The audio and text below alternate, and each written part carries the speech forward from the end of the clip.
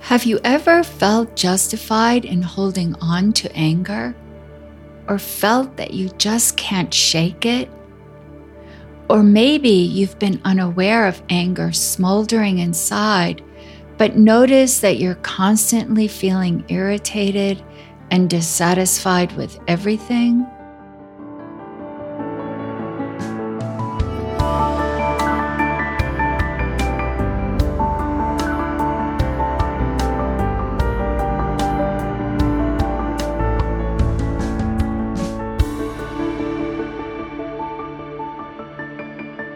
Your Mindful Life podcast. Hello, everyone, and welcome. My name is Mary Slocum, and today we're diving into anger and what may lie beneath it. First, though, if you're moved to support the podcast, I invite you to become a member at patreon.com/yourmindfullife. That's Patreon, patreon.com/yourmindfullife, all one word. Members not only support the show, but will also receive member-only content. Check it out. The link will be in the show notes. And now about anger. There's nothing intrinsically bad about anger. Anger is a natural emotion. In simple terms, emotions are simply feeling messengers that alert us to something that's happening in the moment. When the road is icy, fear arises, and so we drive more carefully. When we see the joy of a mother and newborn, joy arises in us. When we see people being taken advantage of, anger arises in us, and we act to make a level playing field. Emotions connect us to what's happening right now. Anger is the emotion that outwardly moves us to action. When we see an injustice, anger arises in us, and we act to remove the injustice. This anger arises out of our compassion. When we see suffering, we are moved to do something to help to remove it by correcting the injustice.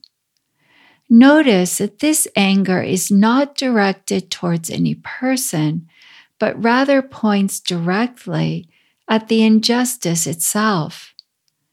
Now, this anger may arise and remain with us for some time as our actions work towards alleviating the injustice.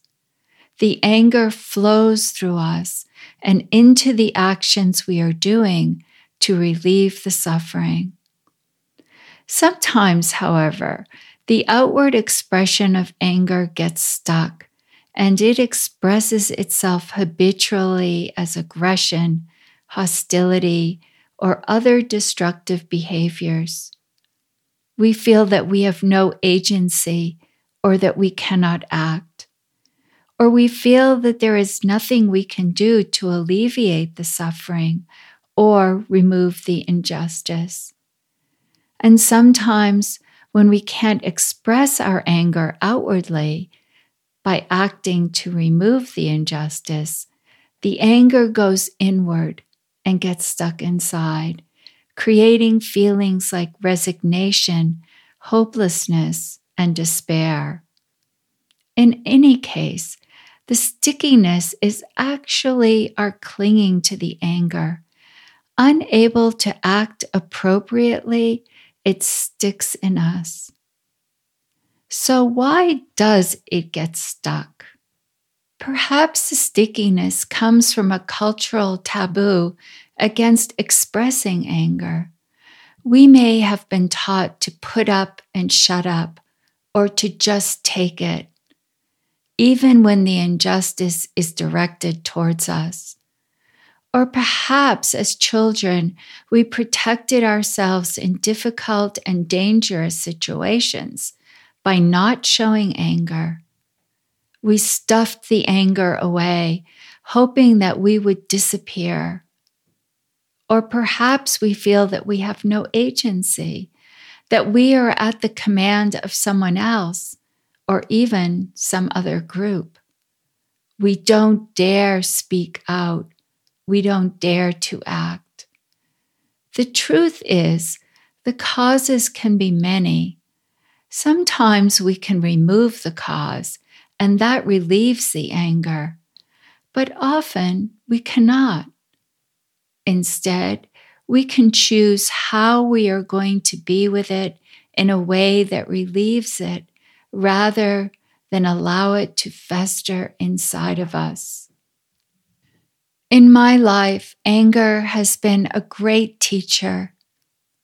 A person very close to me had for many years been caught in the throes of addiction, hurting herself, her family, all her relationships, and all her endeavors. Her suffering was palpable. At first, when the call would come from her that she was in a desperate situation, I would get on a plane and fly 3,000 miles to be at her side with the belief that somehow I could set everything right. And once the appearance of health came back, I would leave triumphantly, assuming that all was right. Of course, this was a delusion. I had accomplished nothing. And each time another call came, the anger grew in me because I felt that I should be making a difference in her life. And why wasn't I? The anger was unpleasant and affected my relationships. But curiously, I failed to notice what was really happening for a long time. Through my mindfulness meditation practice, I suddenly noticed this anger and frustration, and I sat down with it. At first, I sat with it in the same way that I might sit by a campfire, giving it space, wanting to feel it, but not too close and not too far away. I watched its flames flicker and dance. I sat with it for a long time in this way, recognizing and acknowledging it. I got to know how it felt in my body. I allowed its tight, burning sensations to be just as they were. And little by little, I noticed change. Somehow, just by being present in a curious, open, and loving way, the anger softened. And when it felt right, I began to investigate. I invited it to open to me from its perspective. And I asked inwardly, what's the worst part of this situation? And it let me know. It showed me what lay beneath. On the surface, there was a hurt ego desperately playing the savior, believing that it could control and fix everything, and feeling angry that no matter what it did, nothing changed for the better. And underneath that, there was a deep resentment that this person had spoiled our relationship. And underneath that, there was a paralyzing fear that this person so dear to me would be arrested, thrown into jail, or die. I recognized all this suffering in me, and I found something else too, caring and love for her. It showed me that the way to freedom from my suffering lay in going through the anger, not clinging to it, not skirting it or attacking it or pushing it away. By being fully present with it and immersing my full attention in it in a friendly and non-judgmental way, it allowed me to investigate and ask little questions like, what's the worst part of this? And this practice opened me to what lay on the surface and what lay beneath. And by accepting it all, wisdom opened to me. I acknowledged that I had no control of the situation. I could not fix anything, and my belief that I could was damaging to me and to her. I acknowledged that healthy boundaries were needed, that my running to her side every time she called had created an unhealthy dependency that was hurting both of us. I acknowledged that my behavior was making the situation worse, not better. And I acknowledged that I had choices in how I responded.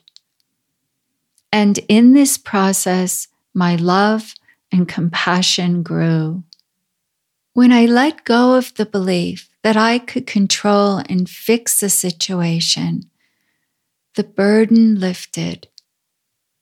The situation was what it was. I could no more control this person's behavior than I could control the hurricane that was bearing down on the East Coast of the country at that very moment. And with this recognition came relief. And when I recognized and allowed that our relationship had changed, and I stopped trying to keep it the same as it always was, relief came again.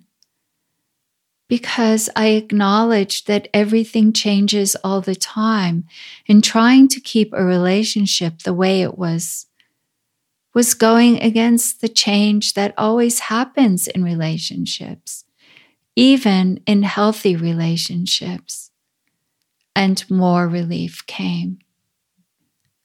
And then at this point, deep sadness came, and I felt it in my body, heavy, lifeless, and dark. I realized that I was grieving the loss of this relationship that was so precious to me, not because of some willful act, but because of an illness, a disease. At that moment, I realized that sometimes there is no action that one can take other than allowing what is here right now, and by sending loving kindness. And so I did. I sent her loving kindness and made it part of my daily practice. May she be safe. May she be happy. May she be free from suffering. May she be full of peace and joy.